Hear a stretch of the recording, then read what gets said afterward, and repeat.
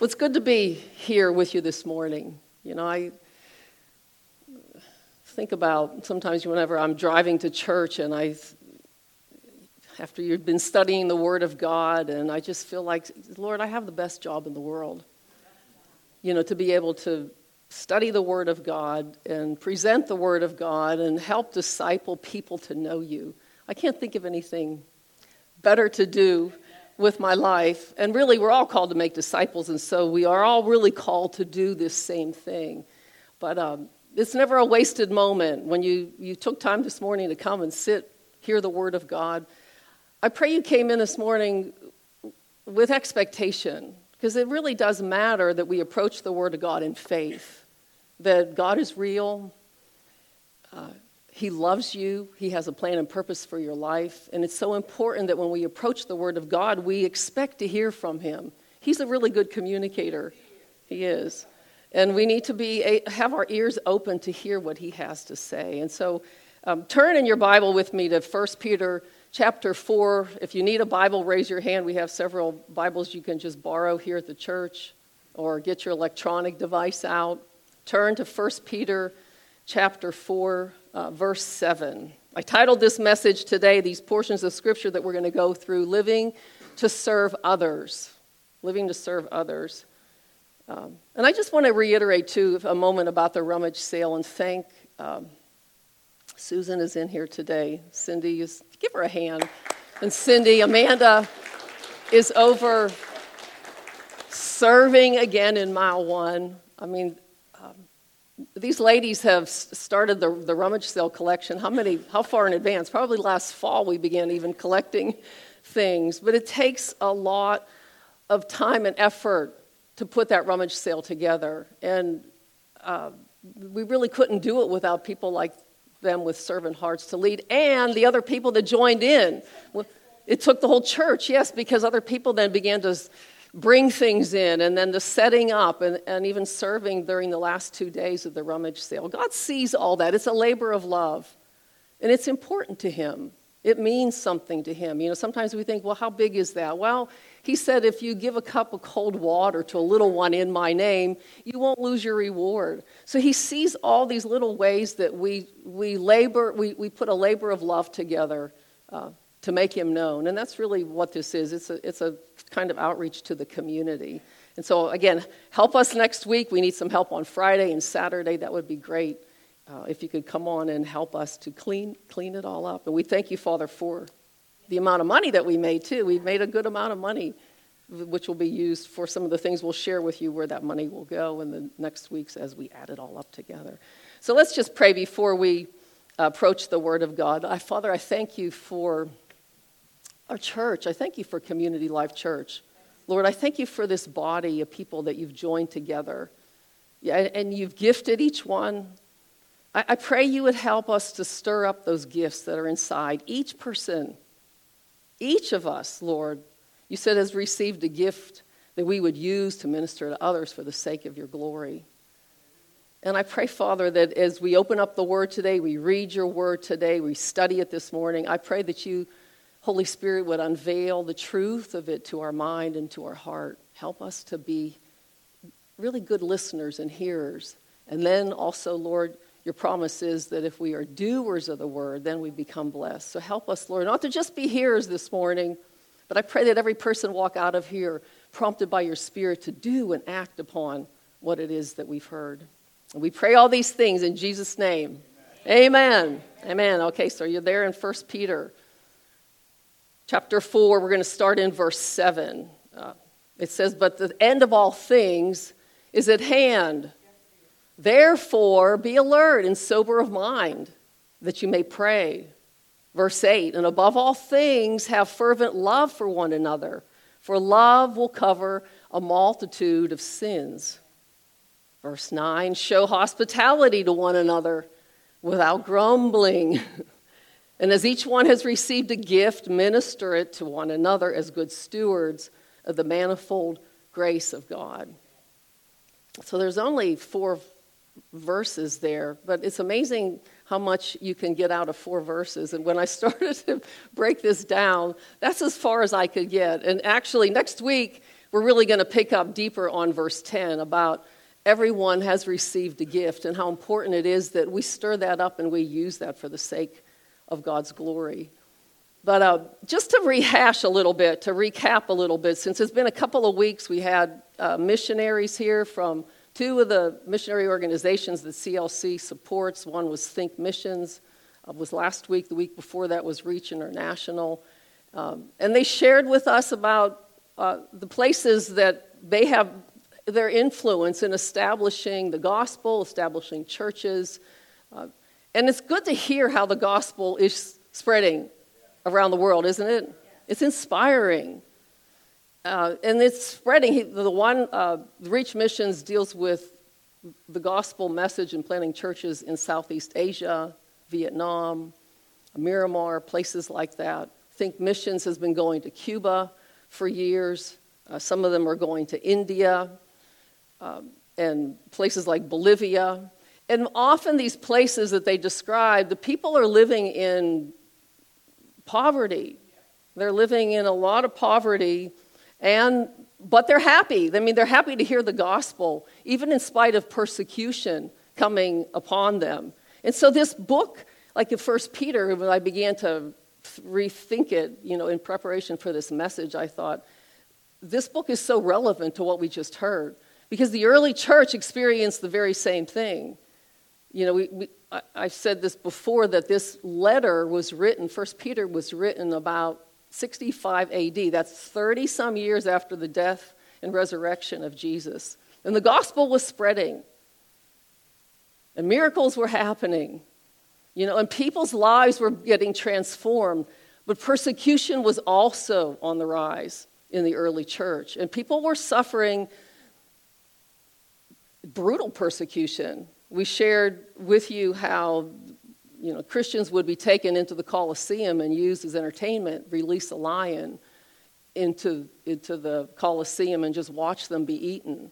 Brutal things, soaking them in oil, using them as human torches in Nero's garden. And so this kind of persecution has been going on since the early church began.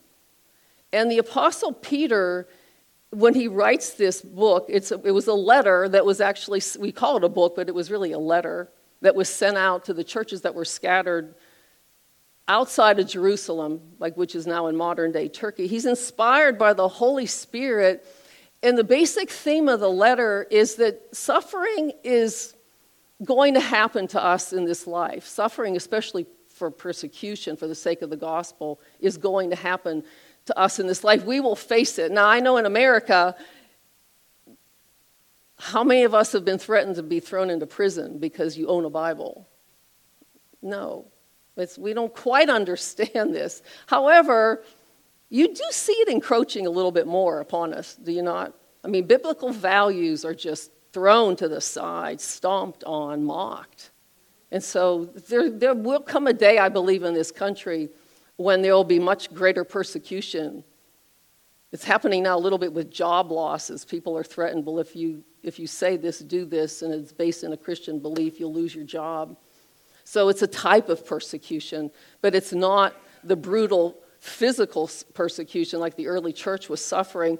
But he wrote this letter to remind them, don't be surprised at the fiery trials that have come upon you, like something strange is happening to you, okay? He wanted them to know that when these trials hit, don't think that God is somehow displeased with you, like you've done something wrong. Because I think that happens, doesn't it? When you hit a hardship in your life and you've been serving the Lord faithfully, I don't know that there's one person in here that wouldn't begin to have asked the Lord the question, what? I thought that if I served you and obeyed you, my life would be blessed. And it's true. We are blessed. We are blessed. But it doesn't exempt us from sufferings that will also come upon us in this life. How many of you have experienced some suffering in this life? It may not be persecution, but it could be in any number of other ways that we suffer hardship and disappointments, setbacks, trials in our life. And he reminds them that this is a part of life, and then he also reminds them of their real identity. He speaks about being born of God and how the blood of Jesus has actually changed our life, has given us a brand new identity. In 1 Peter, in the first couple of chapters, he talks about being a sojourner. Remember that definition of a sojourner? Someone who's just a temporary resident in a strange land, like I'm passing through. That's really how we need to look at our life. This world is not our home. This world is not our home. We're actually here on a temporary assignment, if you will.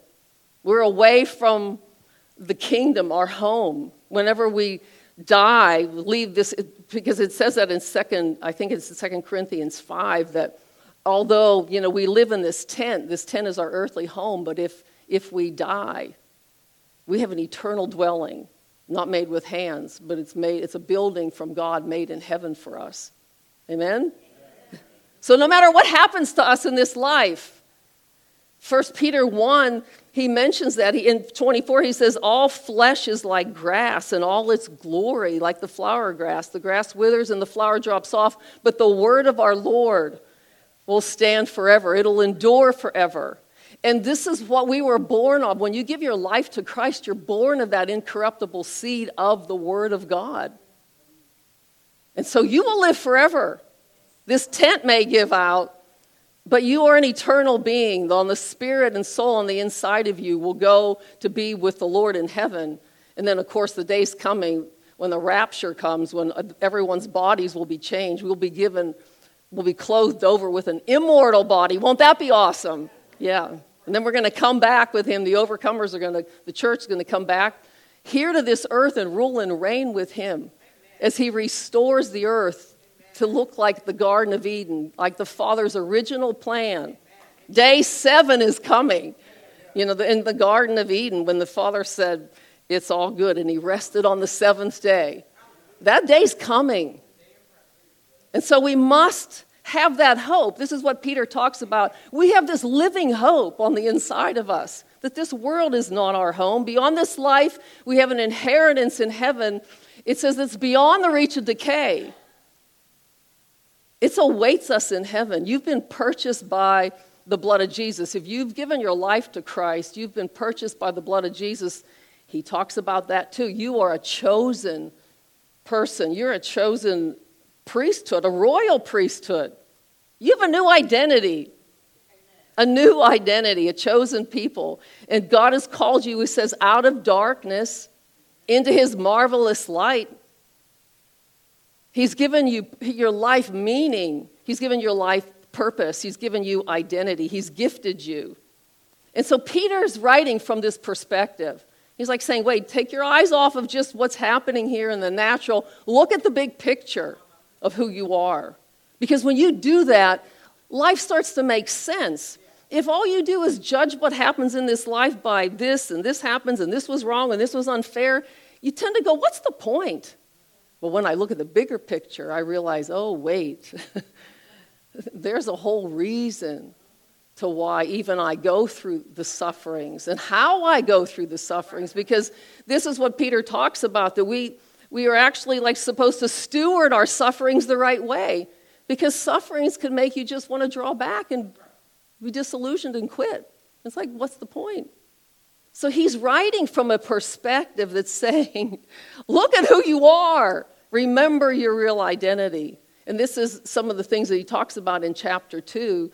He says, like, because of that, say goodbye to the old life. It's fruitless. He calls it fruitless. Say goodbye to the old people, sometimes the old friends in your life. You have to say goodbye to some things in your life if you want to experience where God's going to take you. We cannot keep hanging on to the old and looking back. He said, put your hand to the plow and don't look back. Because looking back will just stall you. And there's really nothing back there. It's all an illusion.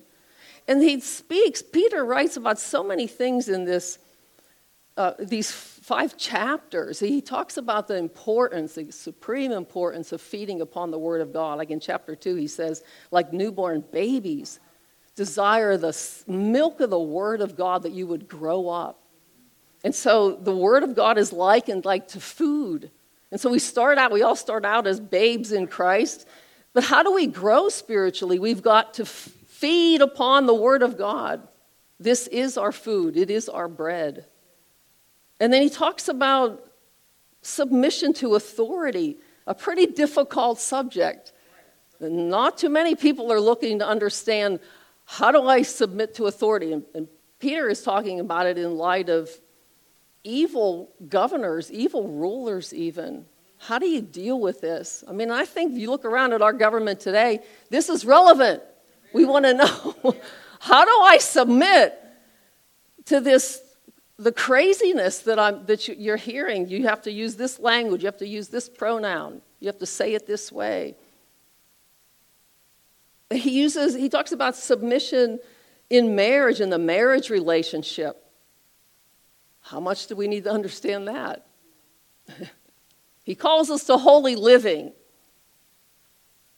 Now that's meaty. I mean, just mentioning the word holy living, isn't it? He challenges us really in this letter to not just be a Christian in name only, but let it translate. Like when you know your identity, you know you've been chosen, the Lord has a plan and purpose for your life. He's saying, let that translate now into how you live. Let the world see it. He's saying, in effect, like, let it affect the way you think. Have you let it affect the way you think? Does it affect the way you think? The perception of yourself? Do you still see yourself the old way? How do you see yourself? Because this letter is helping us to live with an intentional life, okay? Live with purpose. Why does it matter if we live with purpose or not? Does it matter? Well, 1 Peter 1:17 says this. I'm going to read this. It says, 15 says, but as the one who called you is holy, you yourselves also be holy in all your conduct and manner of living. For it's written, you shall be holy, for I am holy. And if you call upon him as your Father who judges each one impartially according to what he does, then you should conduct yourselves with true reverence during your temporary time here on earth. So why should we care about how we live and if this translates into holy living? Because it says he's going to look at what we do. We're going to give an account for our life. The day will come, we will stand before the Lord and give an account for how we lived. You know, sometimes I think to myself, it can be dangerous to come to church and hear the Word of God. Because what you hear today, you're responsible for. You will not be able to stand before the Lord and say, I didn't know that. The Lord's going to say, I can take you right down to the day and time when that woman was standing up. She was, her husband wasn't with her, but she was preached from the Word of God.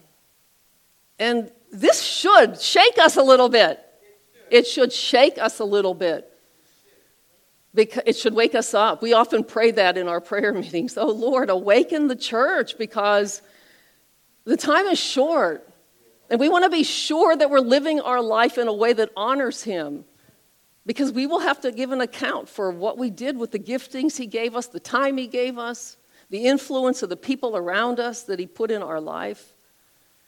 And, you know, Peter's writing, I think, he knows he'll face martyrdom. I mean, the Lord kind of hinted at that at the end of the Gospel of John, that, you know, the day's going to come when someone's going to take you by the hand and take you where you don't want to go. And I think it was an indication of the way he would be martyred. And history says that he was. He wanted to be martyred even upside down because he wasn't worthy to be put on a cross the same way that Jesus was.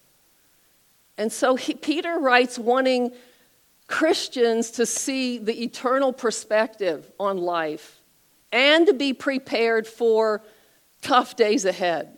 I think this fits us. Not to be surprised by fiery trials. And you can think about all the things that in time Peter would have had to reflect on after being with Jesus for 3 years. Like, I think about John 16:33, where he heard Jesus say, in the world you'll have tribulation and distress and trials and frustration, but be of good cheer. I've overcome the world for you. And I think they probably heard that and went, yeah. But they were still waiting for him to establish like this earthly kingdom. Like, you've overcome the world for us, Jesus. Like, you're here. You're the Messiah. Overcoming the world, they thought, was just going to happen right before their eyes in the day and time that they lived in.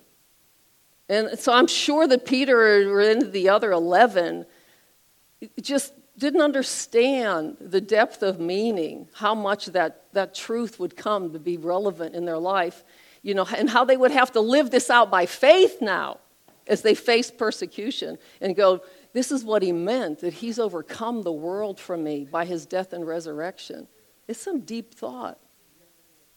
It was maybe superficial at the time, but as they were experiencing rejection and persecution from the Roman government, the Pharisees, but they were going to have an opportunity now to live it out, run their race, finish their course.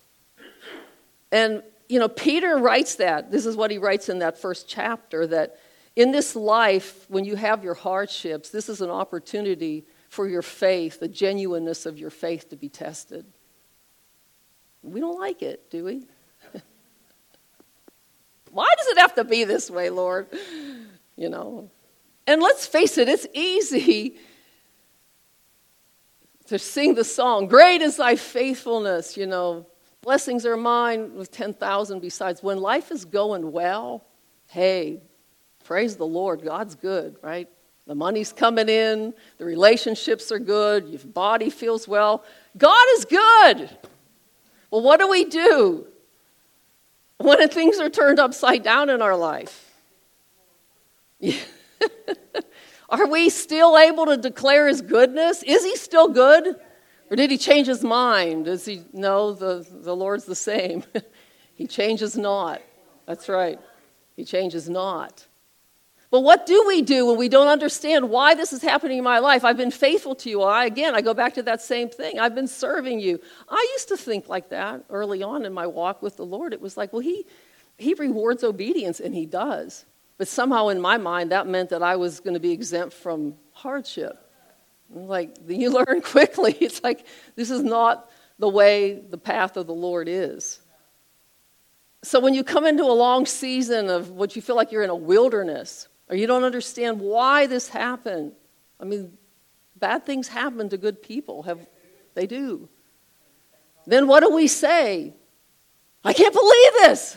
Where are you, Lord? I mean, we may say that for a moment. I mean, just in human response, I think anyone with human emotion would cry out like that. But then we have to make this adjustment, and we have to make this decision. Is he still good? Even though I don't understand. Like 1 Peter in chapter 1, verse 6, he says this to us, that this is so the genuineness of your faith would be tested, which will actually redound to your glory and his glory at his coming. So God will use the hardships in this life. I don't believe God brings the hardships. I think just living in a fallen world, you will come up against hardships. The devil is at work in the world. And so hardships and sufferings and seasons of wildernesses will give us opportunities, if we look at it this way, to press into the Lord. We have to press into him. Because you could go either direction. Here's your trial and tribulation, and the devil will say, why don't you go this direction? Deny the Lord, complain about it. Say, I'm disillusioned, I thought it'd be different. Or go this way, press into him. Ask him, what are you doing? Help me understand. And it's hard on the flesh. We don't like when things don't go our way. We like control over our life. We like predictability, right? And so Peter, going back to Peter, I think about him, like when you think back on him in the Gospels, Peter's attitude, he's young, he's bold, he's always speaking up, he's sure of himself, kind of putting his foot in his mouth often. I'll never deny you, Lord, never. Oh, yeah. Or like the time he comes to the Lord and he says, Lord, how many times do I have to forgive my brother if he sins against me in a day? Like 7? And the Lord's like, Peter probably thought, if I did it 7 times in a day, like, that's pretty good. The Lord's like, let's go 70 times 7 a day. Yeah. Of course, the Lord wasn't like literally meaning a number. 490 times, when you get to 491, you don't have to forgive. It's all over. Yeah, make it 1,000,000. Yeah. I'm sure Peter was like, what? 70 times 7? Who can do that? But the point is, that he would later have time to think about these things, about how much forgiveness he was given in his life. And that the Lord was saying, just as the way I have given forgiveness over and over and over. Jesus wipes out by his blood and we're born again our sin debt that way. But then when we walk with him, we're likely to sin. It says, it tells us that in 1 John. If you sin, confess your sin, and he's faithful and just to forgive us our sin. So we're never going to walk sinless after we've been born again. But there's no limit on the number of times then we're going to have opportunity to forgive somebody who's hurt us. Yeah. They cannot put a limit on it. And so when I read this letter like Peter, it's such a different Peter than he was 30 years ago. When he was overly confident in himself. When you read 1 Peter and you think about the way he was in the Gospels, you sense, you hear this humble spirit coming from a man who's been refined and matured and seasoned by life, the highs of ministry and the lows of ministry.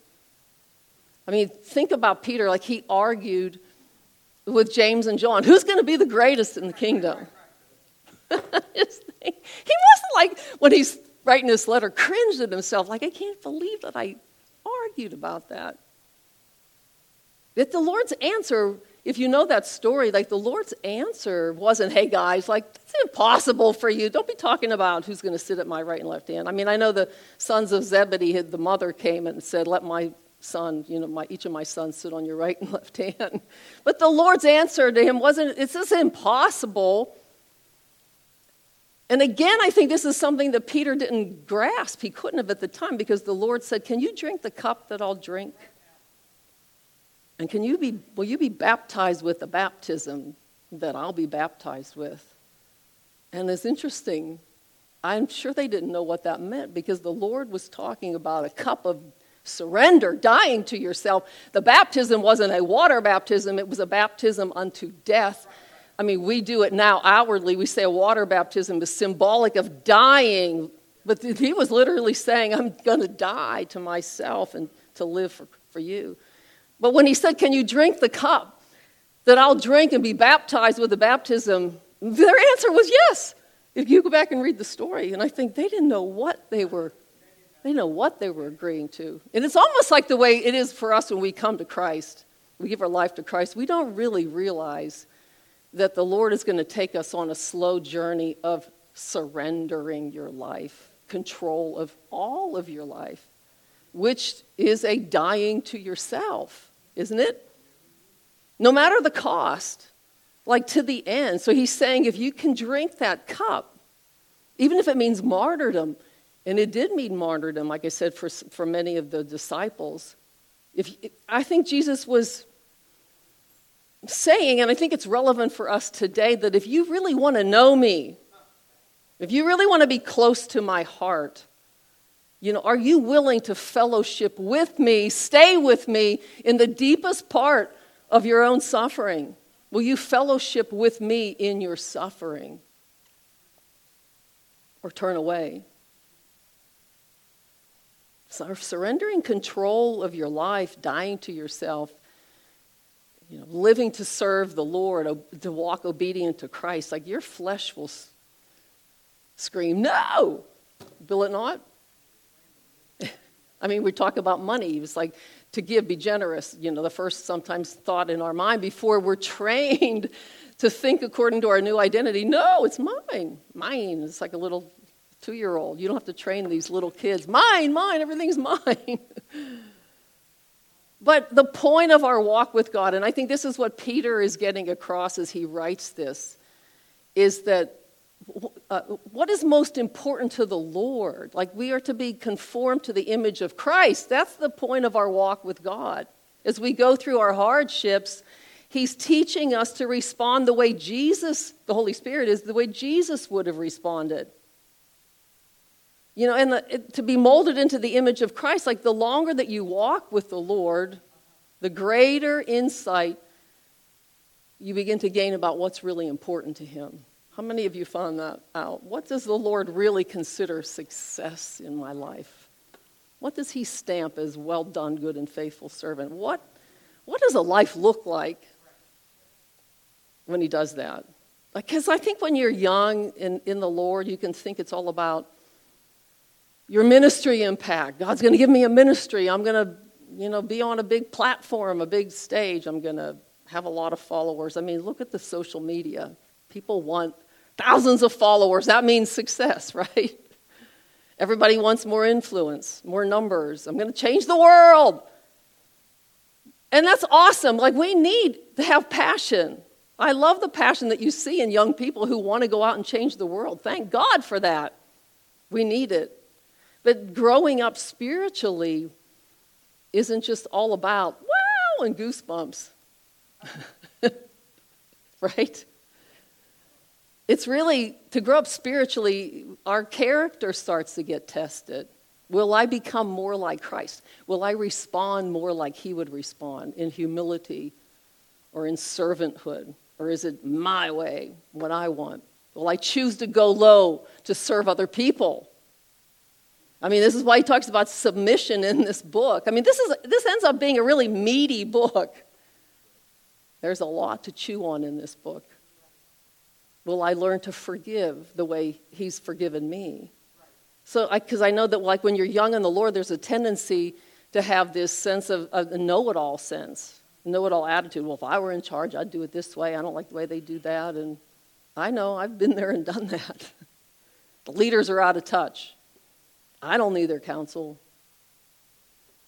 And sure, each one of us can hear personally from the Holy Spirit, right? We are all to be led, it said, by the Holy Spirit. But it's interesting how the Lord puts the body of Christ together purposely so that we need one another.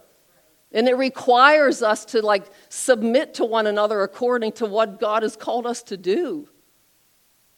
The body has many parts. Like, look at your physical body. And then it says in Scripture, in Corinthians, that the hand can't say to the eye, I don't need you. Like, you need all the parts of your body to work, right? And God puts a local church together that way.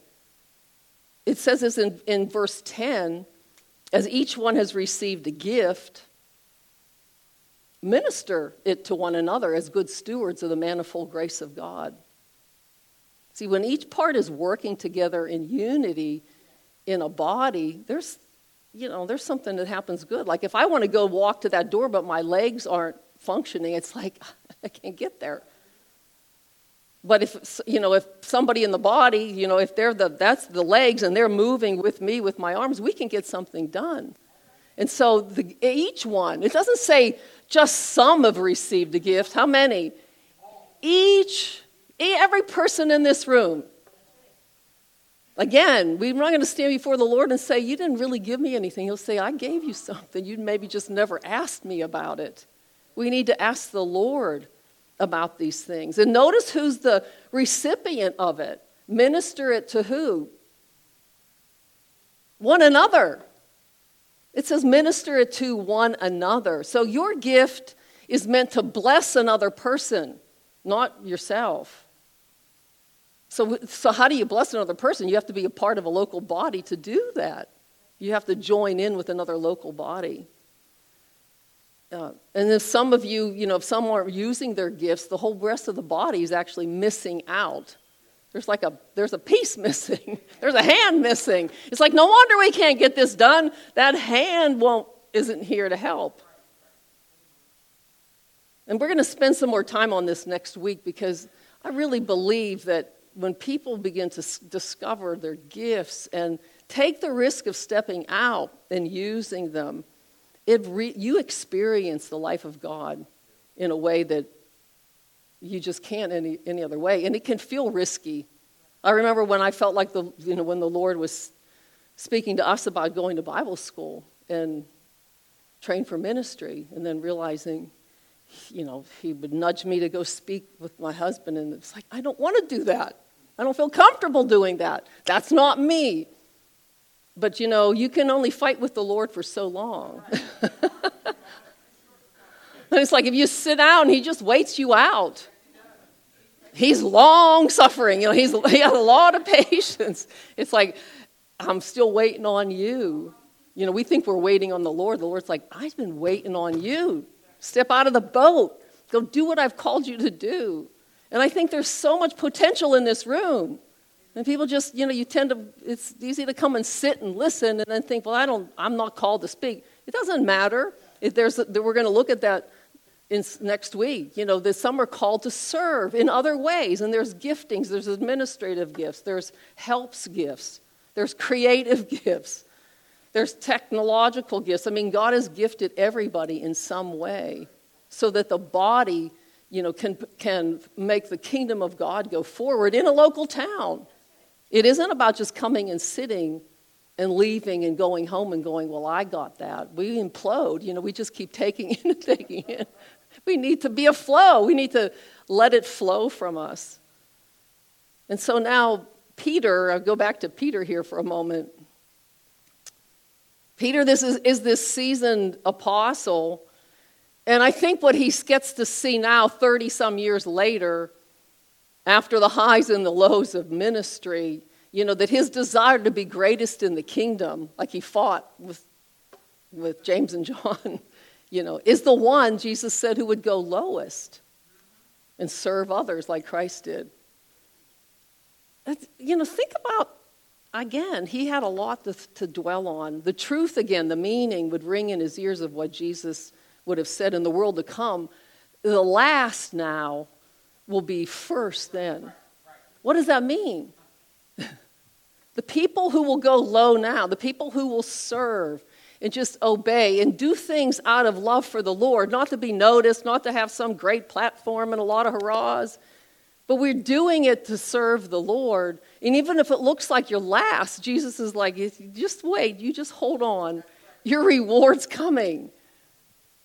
That should give every one of us hope. That in the littlest things, as we go about our daily life in our families and in our relationships, to serve and love one another as Christ did, forgive. The Lord's watching all of it. The people who feel like they're last now will actually be first in the coming world.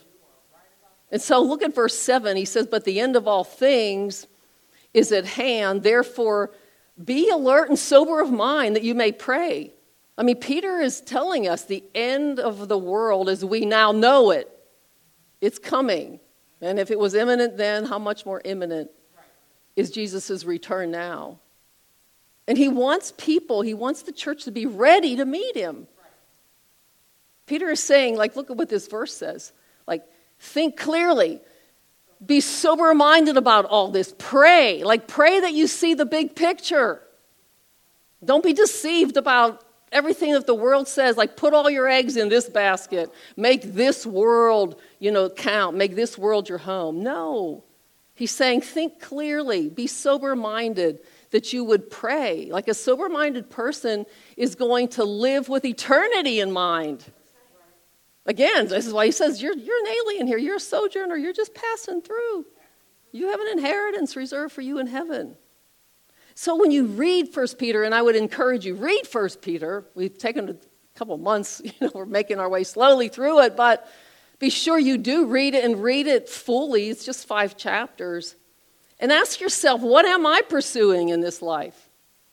Am I living sober-minded? Am I thinking about eternity, about meeting Jesus? Or am I just only living for everything? The natural sense is everything now that's right in front of me. Because Jesus warned, he said, what does it profit a man to gain the whole world and forfeit his life in the kingdom? We don't want to make that mistake. And you could come to church and still make that mistake. Because if you just come and go and you really do little with what you heard, then your fruitfulness is going to be little. You know, am I pursuing, he talks about holiness, am I pursuing holiness? I mean, the one who called us, he said, is holy, therefore you be holy. Now, whoa, when I say the word holy, I'm telling you, in the day that we live in, the call to live a holy life, doesn't it sound archaic? I mean, I agree, if you read the Word of God, you might say no. But if you would tell your neighbor or explain, well, God has called me to a holy life, it'd be like, whoa, who do you think you are? Right? I mean, the world has gotten so corrupted, so dark. Pride, self-idolatry, it is filled with fears. Like, so if the world has a dim, or I would say non-existent view of the holiness of God, I mean, it's pretty much non-existent. What happens to the people's view then of their own personal sin? Think about it. There is none. It's non-existent too. You're right. This is dangerous. It's very dangerous because the church can easily slide into a secular mindset and go, it's like, well, narrow is the way, Jesus said, and few are those who find it. I mean, I think about that too as the days go on, and I think, wow, this is becoming more and more apparent. Narrow is the way. It's starting to feel narrower, isn't it? It should. It should be feeling narrower. I mean, the world calls like killing the unborn. They call it women's health care. I think this is ridiculous. Or we're going to have drag queen story hour. We're going to have drag queens entertain the Air Force troops, and we're going to label these things family entertainment. It's just fun. What world am I living in? I feel like we're called to be salt and light in this world, right?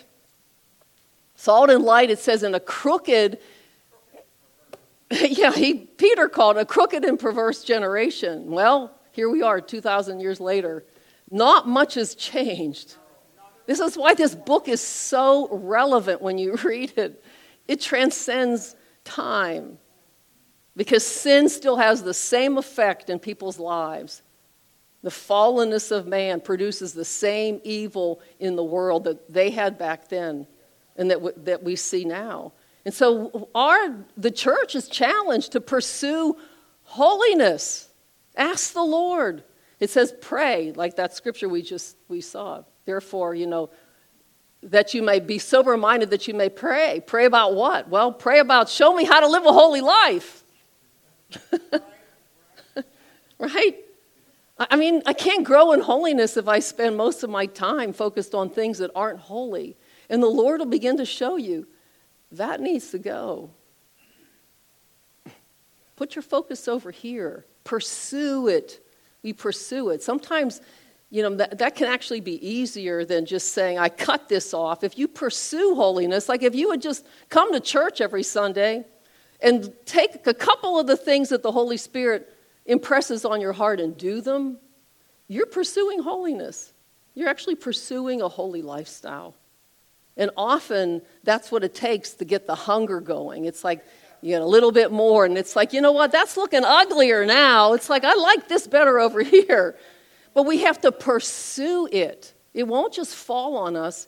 And again, often we can just pray and ask God, show me, I want to live a holy life.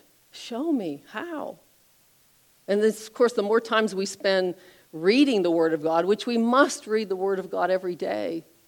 We say this over and over and over again, every day. You wouldn't skip physical food every day, would you?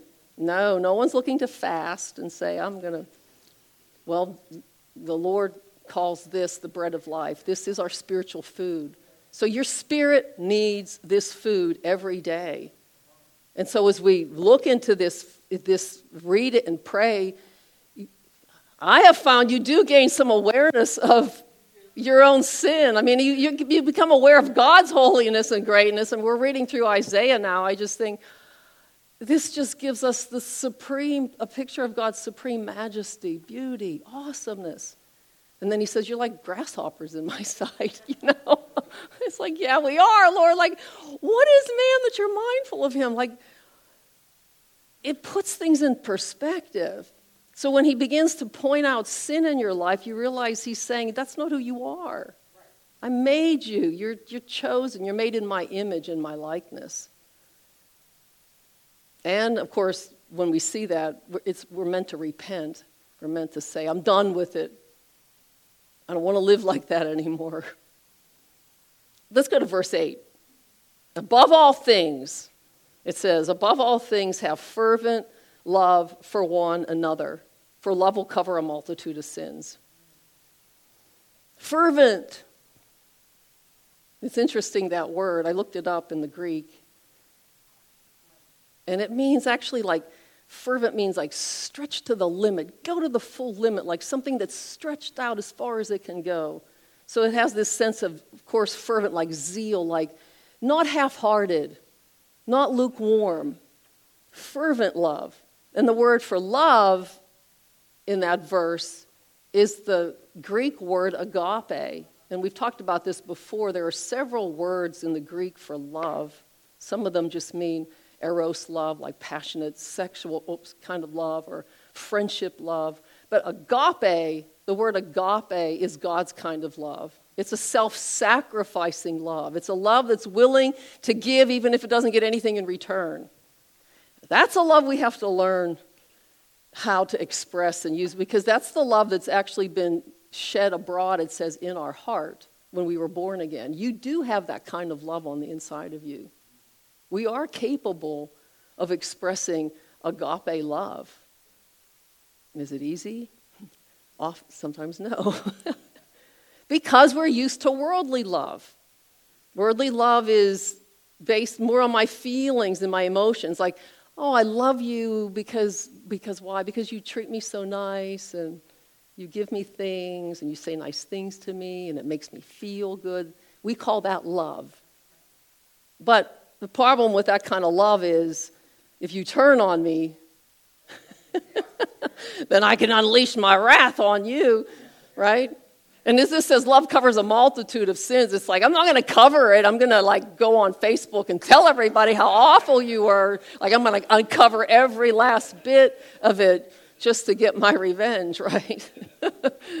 So, I mean, worldly love is based on your feelings. It's fickle. It's changeable. This is why people sign a prenuptial agreement. Just in case I change my mind, you know. Just in case I don't like you later, right? Like 1 John 3:16, I put this up on the screen. It says, this is how we know what love is. Jesus Christ laid down his life for us. And we ought to lay down our lives for our brothers and sisters. Now, think about what that's saying. That's big. This is love. See, it's not like a warm fuzzy. I'm going to lay down my life for you. Like, that's huge. But yet this is the love that he's called us to love one another this way. Talk about surrendering yourself. But see, Jesus did it first. He's our master. He's the model. He's the one we're following. So we can't say, it's too hard. I don't get it. If we will pray, this is why there's so many times where it says watch and pray or like that. Pray. So, and ask him, talk. Our relationship with the Lord isn't about just head knowledge. You must communicate with him. You must talk to him. As you read, show me, Lord. I don't get it. Help me to understand. See, when we begin to have personal relationship, then you begin to understand the heart of the Lord, and the Holy Spirit will show you. But that takes faith, does it not? It takes faith to sit down and go, okay, God, I believe you're real. I believe you love me. I believe you want to talk to me. So I'm going to talk to you. And so this agape love is a love that's looking outward, okay? What can I do to help and benefit your life? And see whether that's convenient or not convenient. Whether I get something back out of it or not. This is how we're supposed to learn to love each other in the church. Look at verse 9, and then we're going to close after this. Show hospitality to one another without grumbling. Now, in the early church, Christians, like the apostles, would travel from city to cities, or these letters would get taken. And, back then, finding safe lodging, someplace to stay overnight, would be difficult. I mean, considering the persecution, it could be even dangerous, depending on, where you were. They were like, you couldn't just get out your cell phone, look for an online Airbnb, Hotel Trivago, Priceline, look for the best deal. No. They had to have people willing to open up their homes, be hospitable, and open up their homes to people, believers, that would be passing through. I mean, Paul said, sometimes to do that, you've entertained angels even unaware. But there was a level of sacrifice involved in that. You can imagine, like a lot of the early Christians, they were not rich. They were not wealthy people. And so it could put a hardship on the home. If maybe there was one person who was always willing to do it, hey, yeah, when you get to Athens, always stay with Joe. He's always willing to open up his house for you. This is why I think it says do it without grumbling. It's interesting that it says that. Because I think believers may have felt overwhelmed at times with the extra added weight of just providing hospitality. Because it wasn't just, hey, maybe a meal, it was lodging, overnight, food. They might have needed new clothing. And so I fast forward this now to the meaning for us now here in America, and I think, we certainly don't know much about sacrificial hospitality. I mean, the war in Ukraine, I think, has opened a door for some of that, especially in Europe, neighboring countries like Poland, people pouring in and people just willing to say, hey, you can stay with me. And I'll give you food and shelter, And some of that's happening here in the U.S. You read about families, Ukrainian families that are coming and staying with people in the U.S. But overall, in general, that kind of hospitality, we don't find a need for, a demand for. But there is a need, I believe, and a demand, still a command to have hospitality within the church. And what does showing hospitality look like? I mean, it's really just opening your heart. It's opening your home, and it's opening, let's say, like our church, to just be friendly and serve others, to just share the love of Christ with people.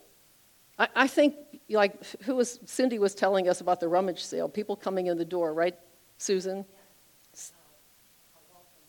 How welcome they felt, just coming in the door. I believe our church does a wonderful job with hospitality. There is a real cheerful, genuine cheerfulness, a warm welcome that we give people. And I'm proud of the church for that. I'm proud of you all for that, because you all make that happen, But I think that hospitality, as far as outside the church, though, in our homes, we tend to think, well, I can't do any hospitality. I don't have a perfect home. We start to look at everything that we have. But it's not about having a perfect home. It's about the heart. It's about welcoming people to say, hey, I want to just get to know you. I love you. This agape love, you're a brother or sister in Christ. Let's sit down and have a meal together. Let's get to know each other. Why do we hesitate doing that? It's really just about making another person feel welcomed and cared for. And I thought, what can we do in our church to make that happen? I want to challenge you. Because everybody's busy. I realize that. Everybody's busy. People are wrapped up in work. We have personal lives. But, many people still go on social media and they think this is hospitality. I share a few pictures of meeting together. I put a few comments on, and that's my way of connecting. It's yeah, but it's way different than living, breathing, sitting down, having a meal, looking across the table, and getting to know somebody, getting to know a little bit about their life. And I dare to say there's probably just the group of people in here today, you look around and go, I don't have any clue about even where they live or their life. Let's try to be more hospitable. We need to stir up the agape love that's on the inside of us, that God's given us in our heart, because it can lie dormant. It could be there, and you might even, now when I say it, there's all kind of things going on inside. Like my house, It's not easy. I don't have time. I don't know how to cook. Don't. Doesn't matter. You have a cup of coffee. You can even meet somebody outside of your home. Go to Panera. Hey, just want to get to know you. This is important for the church. It's important for the days ahead. It's really important. I mean, when it says, above all things, have fervent love for one another, how can we begin to develop that if we don't take some steps to say, hey, I want to just get to know you a little bit? So I challenge you with this message. Invite somebody from church just to your home. Invite them to go have coffee. Share a meal together. Pray. Just, can I pray for you for anything? Oh, I know this is way out of some of your comfort zone, but that's okay. This is really the way we learn to be more Christ-like. Because if we don't ever step out of our comfort zone and get out of the boat, then we just have the same thing we've always had. We just live the same way we always live. And we can get into a rut. And in some ways, I think the church, God wants to awaken his church, get her out of the rut. And actually find that when you fellowship with other people of like faith, there's a genuine, sacred, divine interaction there. Because this is the body of Christ. It's not just another human being in the flesh. If they're a brother or sister in Christ, you are coming close to Jesus. That's part of the body. And how beautiful is that? And it's exciting to think, what could God do amongst the people that really, honor him that way and say, I give honor to the church. I give honor to the bride of Christ, my brothers and sisters in Christ. So we'll bow our heads here for a moment. Thank you, Holy Spirit. I thank you for your word. I thank you for the fellowship of the saints, Lord. I pray, Father, in the days ahead that you would work this message about unity and fellowship and hospitality and the joining of our lives together, Lord, in a deeper way. You desire that, Lord. You desire that we all come in the unity of the faith and the oneness of Christ. So, Lord, help us to be people that take you seriously on that. Step out of our comfort zone. Get to know our brothers and sisters in Christ. Love one another fervently. We worship you, Lord. And if there's anybody in here today, we've been talking about God's love shed abroad in your heart whenever you are born again. If you're in this place today and you go, I don't even know if I am born again. I'm not even sure even what you mean by that. Well, Jesus, the whole point of the gospel, the message of the gospel was Jesus coming to the earth, becoming a man like us, the Son of Man, taking on the sin penalty of fallen man. And then rising from the grave for our justification. And if you believe that, you could be saved. Anyone who says who calls upon the name of the Lord will be saved. If you believe in your heart that he died for you and he rose from the dead, and you confess him with your mouth, you shall be saved. That's what it takes, faith. And so is there anybody in here today that wants to make that confession of faith in Jesus? Anybody in here who feels like the Lord's calling me? Okay. All right. Praise God.